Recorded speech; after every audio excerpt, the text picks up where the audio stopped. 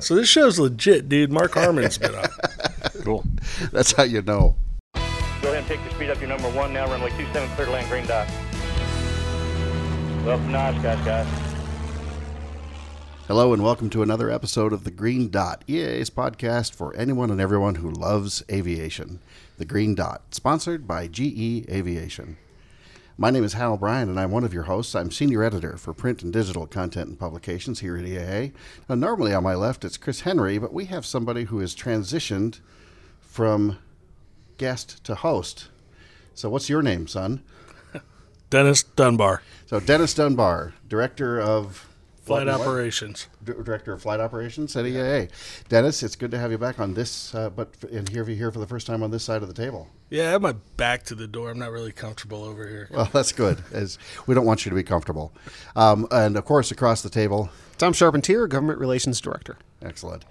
And, Dennis, you got us a guest. You got somebody who was stranded here by weather, and rather than just letting him sort of sit around and hang out and wait for the weather and focus on his cross-country flight home, you grabbed him and said, come be on this podcast. So, That's right. who did you commandeer? Allow me to introduce the 8-time consecutive U.S. National Aerobatic Champion, Mr. Rob Holland. Pleasure to be here. Let's use this time then and help people get to know you a little bit better. I always like somebody like you who's a well-known figure in aviation.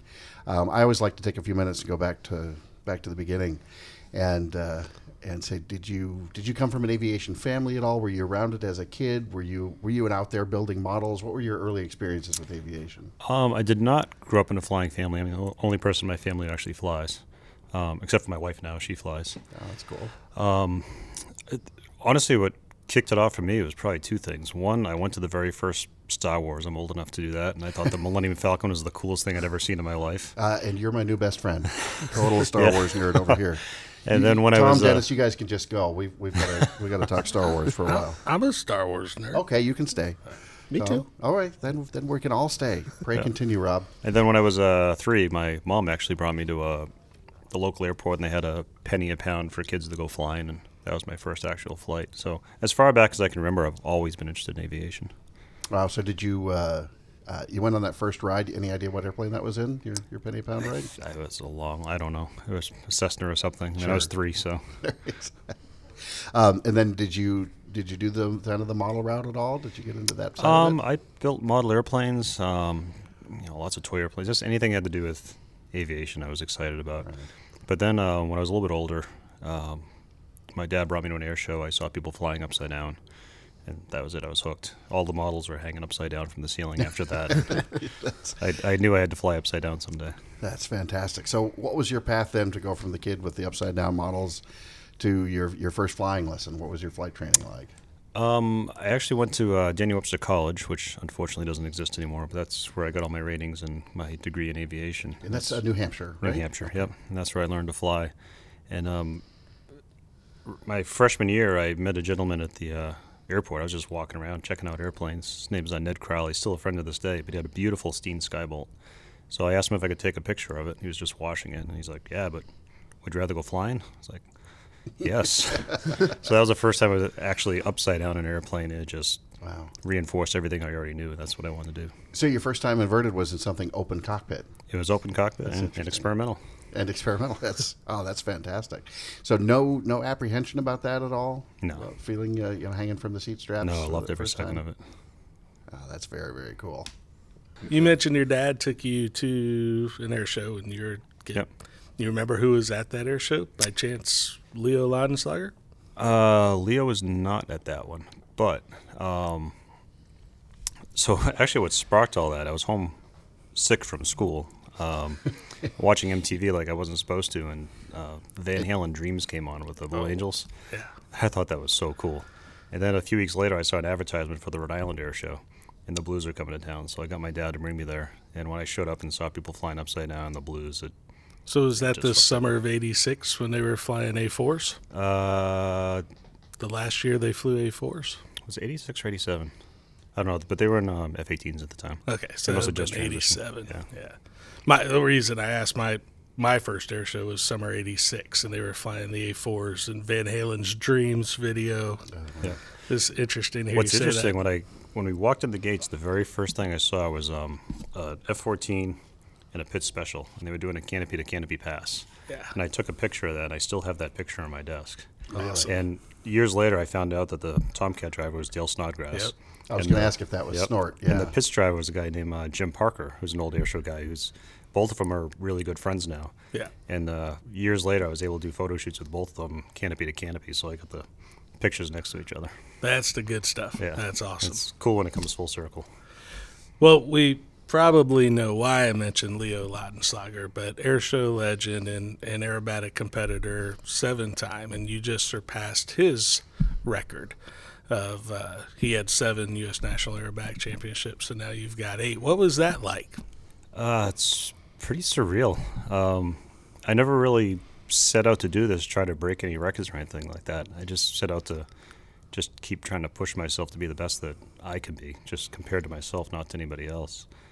And it's been a long road, and I've just managed to do 8 of them. So, I mean, Leo's amazing. I only got to see him fly twice, but I've watched videos and studied him a lot. And, he was definitely a hero growing up and still a hero now. So to surpass that, it just happened. It's a little surreal, so it still hasn't quite sunk in yet. Well, he was a hero to many of us, but I couldn't think of anyone better to break that record. So good on you. Well, thank you. You know, that was really interesting, Dennis. Before we got started today, and before you shanghaied Rob to come join us, you said that very thing, and I think that's worth emphasizing. That if it was just some sort of some random person who came along and kind of lucked into breaking the record, you wouldn't necessarily feel good about it. But Dennis was very, very, very adamant that Rob, that you're somebody that everybody would root for, and you're somebody that we would all look at as fans and spectators and friends and say, this is a guy who's earned it and deserves it. I appreciate that. Thank you. So, Rob, let's back up for a second and talk a little bit about how the aerobatic competition works, because I think there's a lot of people in aviation, even some that are very familiar with it, that don't really understand how an aerobatic competition necessarily works. Can you talk a little bit about what the format is, what you're scored on, and then more importantly, how do you work up to that? How do you practice throughout the year and really have a routine that keeps you at that high level for now 8 consecutive years? So competition aerobatics, I hate to make the comparison, but it's actually judged a lot like figure skating. And it's made up of 3 different programs. That explains the outfit. Yeah. You can't see him, everybody, but sorry. I don't even know what I was going to say. No, it's made up of 3 different programs. So there's what's called the known sequence, which is a sequence that's published at the beginning of the year for the category. Everybody flies the same thing. There's a free, which you design yourself, but has to meet certain criteria and a certain number of points, certain figures are required. And there's an unknown, which you get 12 hours before you fly it. Nobody can practice it. You just have to study it and go do it. And then the combination of all 3 of them determines who the winner is. And as far as preparation, it's just flying, coaching, having people watch you, and just staying at it. I mean, it's a pretty tough sport. So how do you do the coaching? Do you have somebody like come out to your practice box and just observe you from the ground, give you pointers back to the cockpit? So I've been pretty lucky these past few years. I got to know a really famous French coach. His name's Coco, and I bring him over from France, and he coached the French team for years, and they've been very successful. And he sits on the ground with the radio, and you brief everything before you fly, and you go fly. He coaches you through the radio. You get on the ground, debrief it, and then go do it again and try to do it better. And how many flights or how many hours do you think you practice per year? A lot. Exclusively this. I know you also obviously have the airshow program. Yeah, too. so a typical year for me is I spend the first 3 or 4 weeks of the season, usually in March time period, and I'll fly every day 3 times a day just to get back into flying, to work up an airshow routine, to work up a little bit of competition stuff, and to try to work on new things that I've been have in the back of my mind. And then I practice before every show. I practice in between shows wherever I can. I love practicing. I mean, you get better practicing. You don't get better flying air shows. But then I'll take 3 weeks a year and dedicate it to just competition practicing. So airshow flying and competition, it's similar, but it's really 2 different worlds. It's well, it's figure skating and it's ice capades. And it's really That metaphor just won't Yeah. go away, will it? no, it won't. But So the air show is the ice capades. yeah. You hear that? Unfortunately, yes. Yeah, we got to work on. Yeah, we got to need a better. Yeah. But you know. What I Dennis? mean. I love it, and I'm never going to let it go. I just, So yeah, I take 3 weeks a year and just dedicated that to competition practice and trying to get ready for the nationals or the world championships if they happen to be that year. so between the World Championships and your air show routine, is that full-time work for you? Yeah, that's all I do. I just fly air shows for a living. So I guess competition technically is kind of a hobby since I I guess don't so. make any money at it. But That's excellent. So, this year there was somebody had mentioned you may have flown a different airplane. yes, So let's talk about the airplanes you've flown over the years, and then what led you to flying something different this year. well, I've flown a lot of different things. I've been pretty fortunate. But as far as air shows, I started off in a Pit Special, an S2C. Then I moved to a big engine ultimate biplane. And then I ended up in an MX2, two-seat, which eventually I got a single-seat MXS. And now I'm back in the two-seat MX2 because my MXS kind of died. But It kind of died. yeah, I was taken off out of NES Kingsville at the beginning of this year. I just finished an air show there. I was heading up to Louisiana, and the engine blew up. It actually blew into two pieces. A counterweight let go. So I had to dead stick it down to what I thought was a private strip. Turned out to be an abandoned strip. No one hadn't been an airplane there since 1999. Wow. And it was in Texas, so Hurricane Harvey had left a piece of somebody's roof on the runway. Still had a DirecTV antenna on it and everything. Jeez. And my canopy was covered with oil, so I couldn't see. So I touched down. It was actually a pretty good landing, but then I T-boned that piece of roof with landing gear, ripped it off the airplane, and slid to a stop. Ouch. So I walked away. I was fine. Plane did its job and protected me, but the plane is no more. Man. Oh, that's tough. So I had sold my MX2 to Marty Flournoy. He's an aerobatic competitor in 2012, and he was nice enough to let me lease back the airplane so I can finish out this season. Oh, that's cool. Any challenges or any issues? Obviously, you've flown that airplane quite a bit before, but anything tough about practicing in one airplane and having that be in your mind, and then having to switch airplanes unexpectedly? Kind of. I mean, these airplanes just become an extension of you after a while. I mean, it's like a comfortable pair of pants, and you know everything about it. And then for that plane to go away and have to jump back into something else, even though I'd flown it previously, it's still been quite a few years. Sure.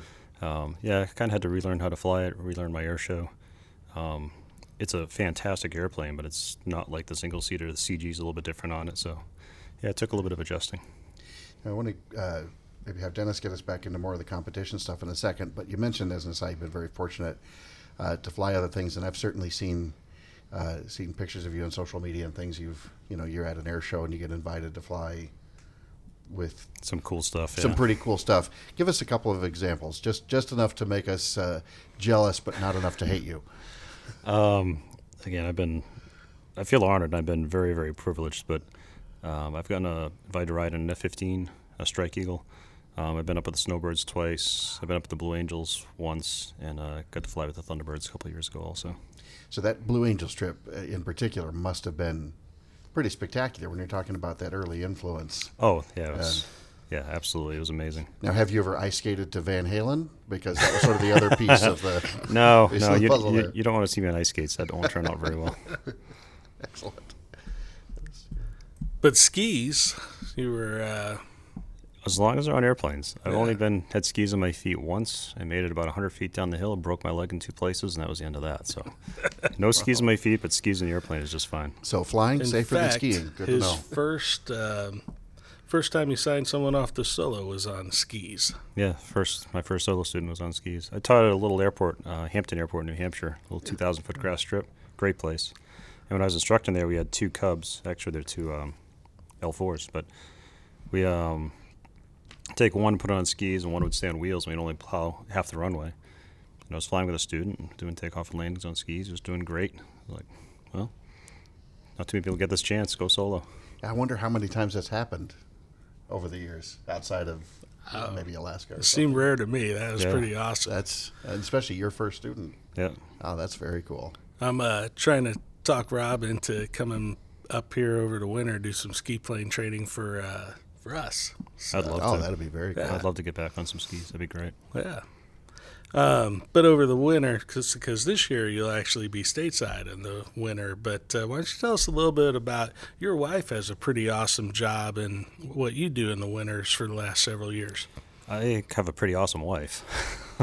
Yeah, she does a good job. So the past almost 3.5 years, she's been in Kwajalein in the Marshall Islands doing some important stuff out there, working with the military, ballistic missile tracking, space surveillance, and that's only the stuff she can tell me about. Wow. But I've spent the winters out there with her and then try to get out there like once during the summer.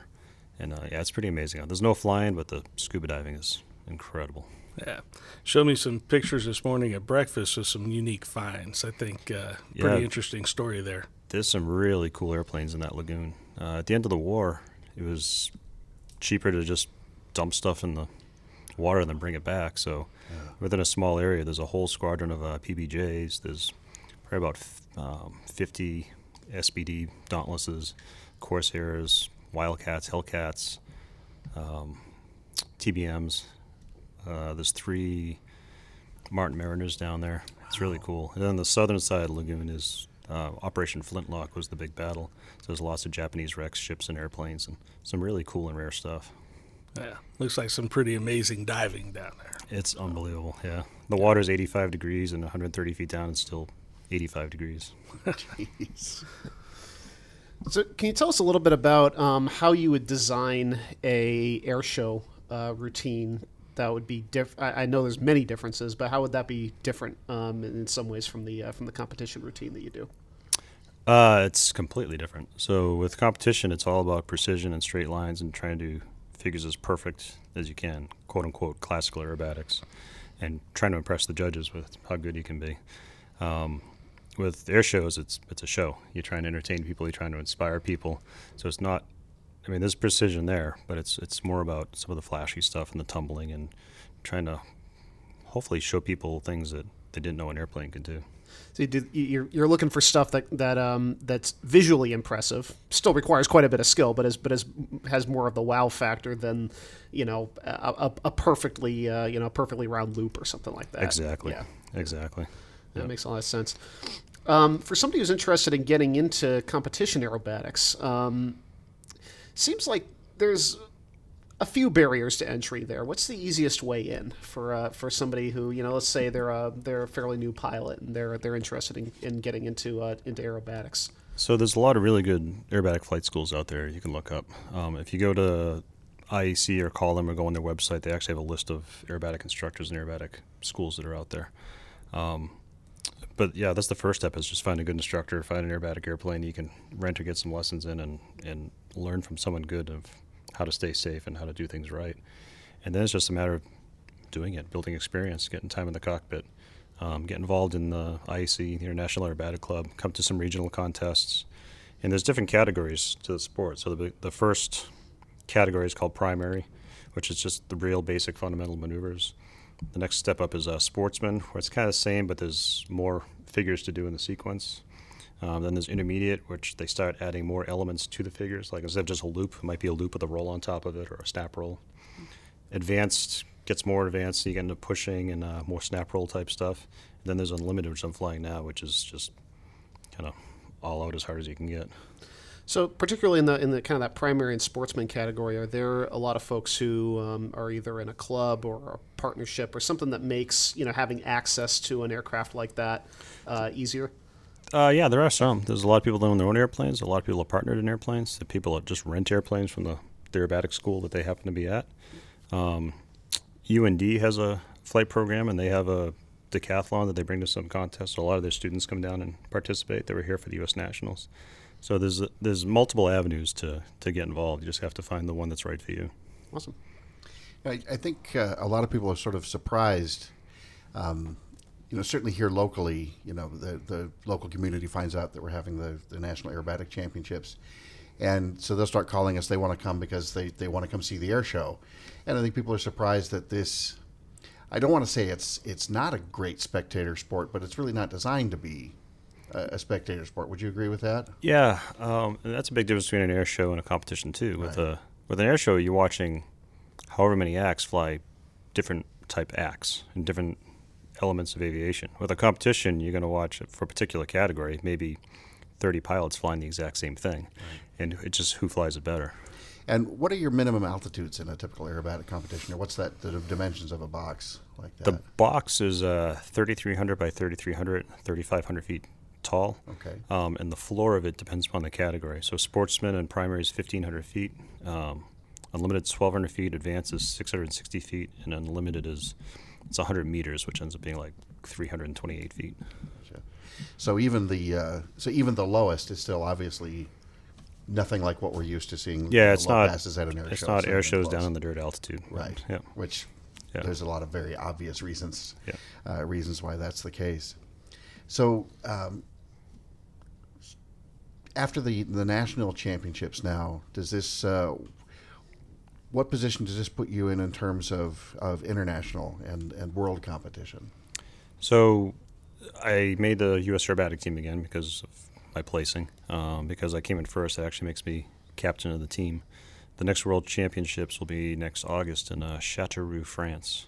So now it's up to the team to start practicing and getting ready and make the preparations to go over there and see what we can do. You have a rough idea how many countries send teams to the international A typical, I mean, it varies, but a typical World Championship is usually about 60 pilots from about 17 or 18 different countries. Wow. Okay. Who are the ones? Who are really the ones to beat? The French. Really? Yeah, the French are outstanding. Yeah. Interesting. They have a very good program over there. Half their team is actually military, and their full-time military job is to be aerobatic competition pilots. That's Yeah. That hardly seems fair. But and what about the Russians? How do the Russians do these days? The Russians used to be outstanding. They still have a couple of really good individuals on the team, but as a team itself, they're not as strong as they used to be. Interesting. Was there any sort of mentor who helped bring you up in aerobatics? A lot of people, actually. So my first aerobatic job was actually teaching aerobatics at Mike Goulian's flight school in Bedford, Mass. And from there, that's when I learned you could fly aerobatics and have other people pay for it. So I ended up starting my own aerobatic school, and that's what snowballed into air shows and everything else. But lots of mentors. I mean, I'd always approach people and ask questions, and I think one of the biggest things I did was I've always tried to watch everybody else, and then as far as actual like the airshow routines, not do what they do. Because it seems like everyone's always trying to like copy the other guy, and I didn't want to fly what everybody else was flying. I wanted to fly something different. So there's a lot of good lessons. There's a lot of good procedures you can learn from these people, but it was more about, okay, he's doing that, so what can I do that's different? Well, you certainly have several maneuvers that are your sort of trademarked, if you will, Rob Holland specials. You want to, how do you come up with that? How do you take us through that process? It's a disease. I mean, I got the luxury where it's my full-time job that I can think about it full-time. I don't have to think about going into the office or anything like that. But, you know, you wake up at 2 a.m. with a thought in your head going, I wonder if an airplane can do whatever. So I'll just think about it for months before even trying an airplane. The dynamics, the gyroscopics, what could go wrong, what could go right, the inputs. And then eventually go up really high and try it in the airplane. And 9 times out of 10, you end up going, no, an airplane can't do that. But every now and then you stumble upon something, and then you just have to work it and grow it and make it safe, make it routine, and then you can stick it in an air show.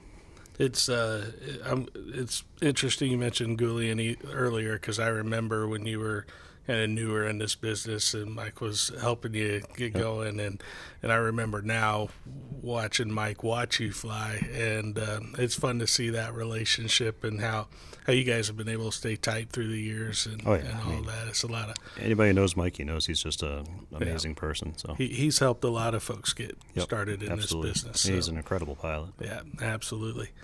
But one of the other, we also, we do get to have some fun in this business, and I'm going to talk about a specific maneuver that we did this year, act, if you will, that we did this year in Oshkosh. That was kind of fun, the Atom, which I believe started in Jacksonville a couple years ago. We were talking with the Patriots and you and Bill Stein.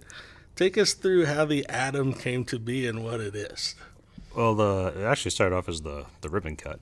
Yeah. But, again, just Yeah, trying to the think. Atom kind of came as That came later, yeah. It's just trying to think outside the box and think of something different. There's a lot of airshow performers who do ribbon cuts, inverted, knife edge, and it's all cool, but how do you take that to the next level, but safely?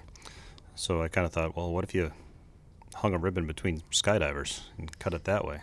And then Bill Stein was there, we started thinking about more, so well, what if you hung 2 ribbons and did it opposing between skydivers? Yeah. So we worked with the Patriot Jump team, and they're fantastic.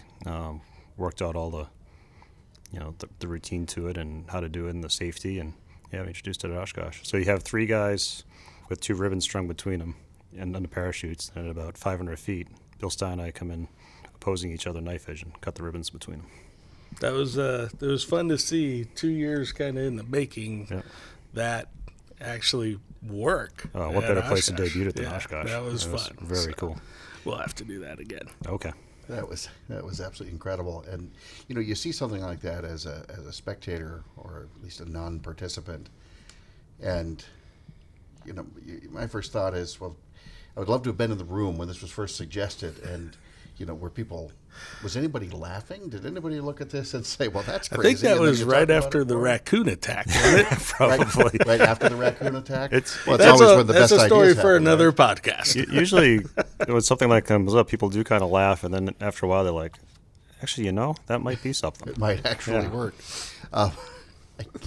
I've got to know, raccoon attack, is that... Please tell me if that's code for something or if there was an actual raccoon involved. Well, in 2004, there's an actual raccoon, but this was... there was a simulated raccoon involved in the attack that occurred 2 years ago. All I'm going to say is the raccoon won. Let's just save more of that your for wife's another work? podcast there, Hal. Podcast. Oh, leave it dangling. I'm getting your subtle hints here, Dennis. Drop the raccoon. I got it. Still, that's amazing. A little bit of trivia for you. I don't know if you had worked this out yet, but on a previous episode of the Green Dot, after we momentarily forgot our chemistry, we figured out that you were recreating a helium atom. I am? Oh, okay. Oh, that's right. We talked That's right. about We that. talked about that. 2 electrons. So That makes sense. Yep. That's right. And didn't we get it Then we wrong started- on the episode? Yeah, I said it was oxygen originally, but yeah, it's helium. Oh. But there was a correction. Yeah. So how many protons and neutrons are in that? Oh gosh. Because there's Way to turn three it there's around, 3 parachute Rob. I guys like in the middle, this. so you only got 3. Well, oh gosh, you're putting me on the spot for chemistry I remember from 15 years ago. We'll have to figure that one out. But Okay. yeah. We'll include a diagram of the helium atom in the blog post that accompanies the Yeah. podcast, Yeah, and then we can let the listeners sort of figure out which person plays which component. Absolutely, yeah. We always, part of our job here at EAA is to advocate that kids go into science and math, and I always tell the kids to not follow my example. Do as I say, not as I do. Which is interesting because Tom is seriously one of the smartest guys on the planet. It's a very...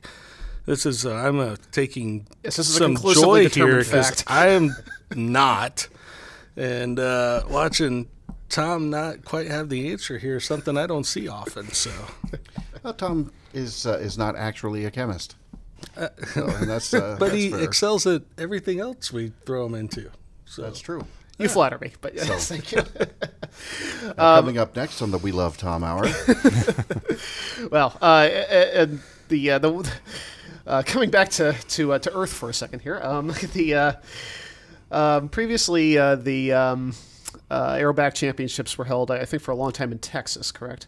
Correct. And then for the last 2 years, we've had it here in Oshkosh, kind of bringing it home to our headquarters here, and IAC obviously being a division of EAA.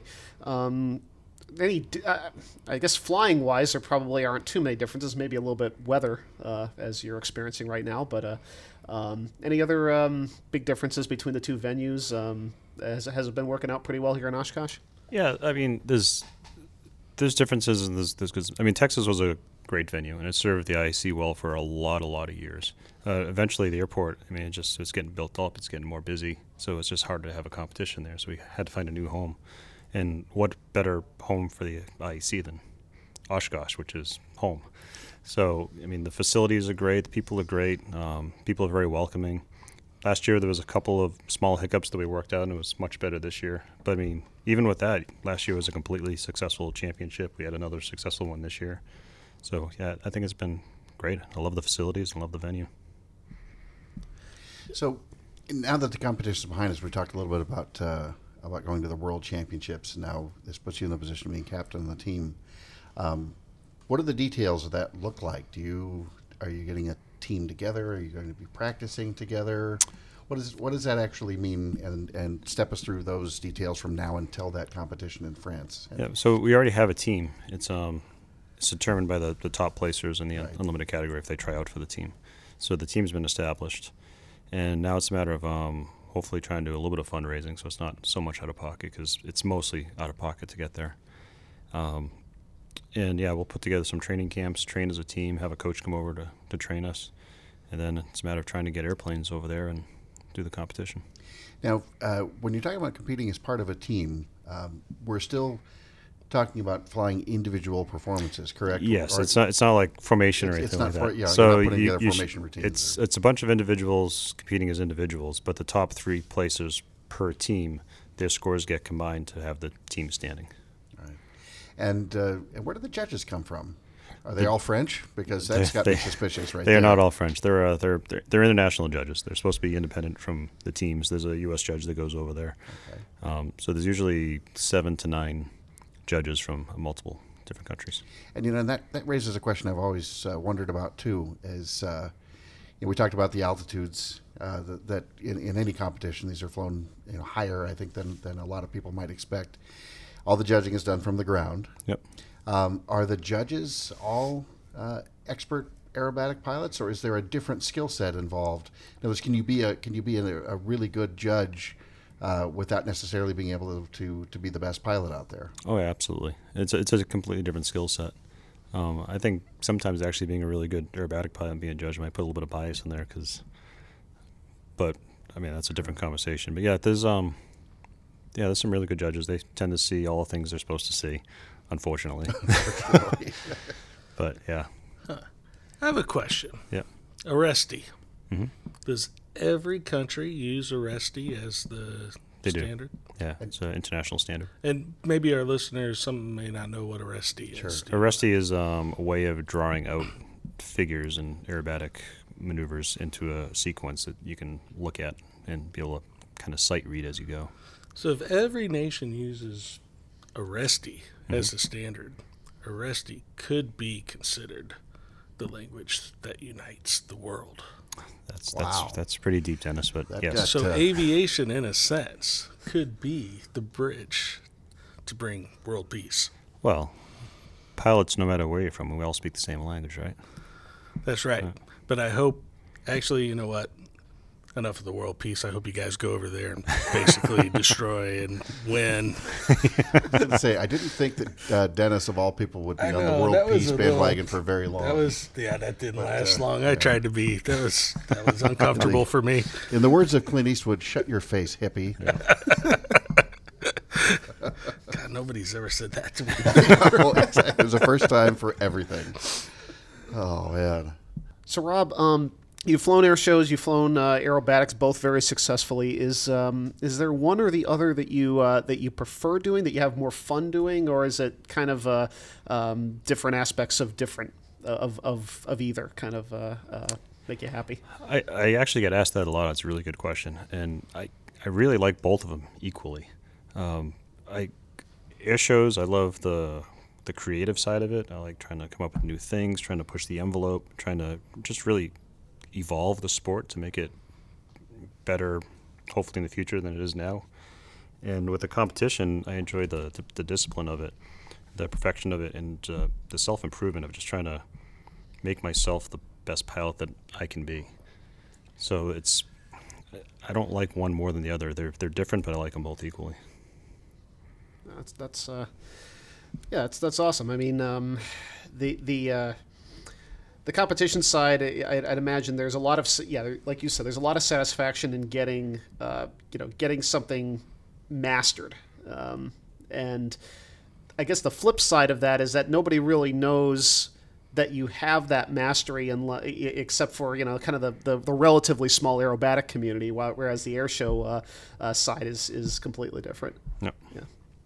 So let me ask Speaking you of this. mastery, I asked you at breakfast today if 8 and done, anything more to prove? You're going to go for 10, nice round number. And what did you say, Rob? Well, I never really set out to prove anything except for to myself and how good can I make myself compared to myself. I don't know. As long as it's fun, I'm going to keep doing it because at the end of the day, it's really what it's all about. If it's not fun, what's the point? So, I'm going to go and do the Worlds, and then I'll come back. I'll probably do Nationals again, and whatever the results are, they are. But as long as I'm having a good time doing it, I'll keep competing. That's awesome. That's fantastic. And then tell us about your.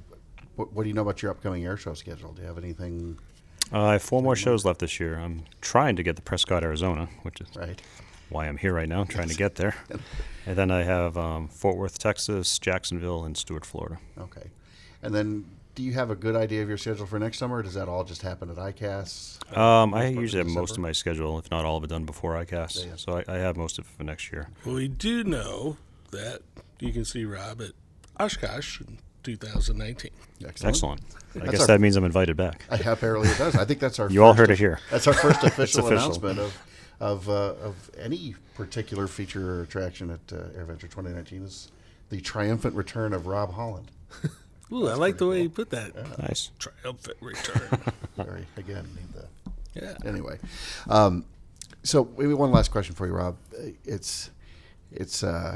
It really resonates with me, thinking of you as a kid and having these early aviation experiences and then seeing the Blue Angels and that being a thing that really, really hit you and inspired you.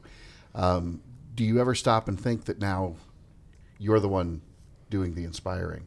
That there's kids out there that are watching you and saying, I want to do what that guy does?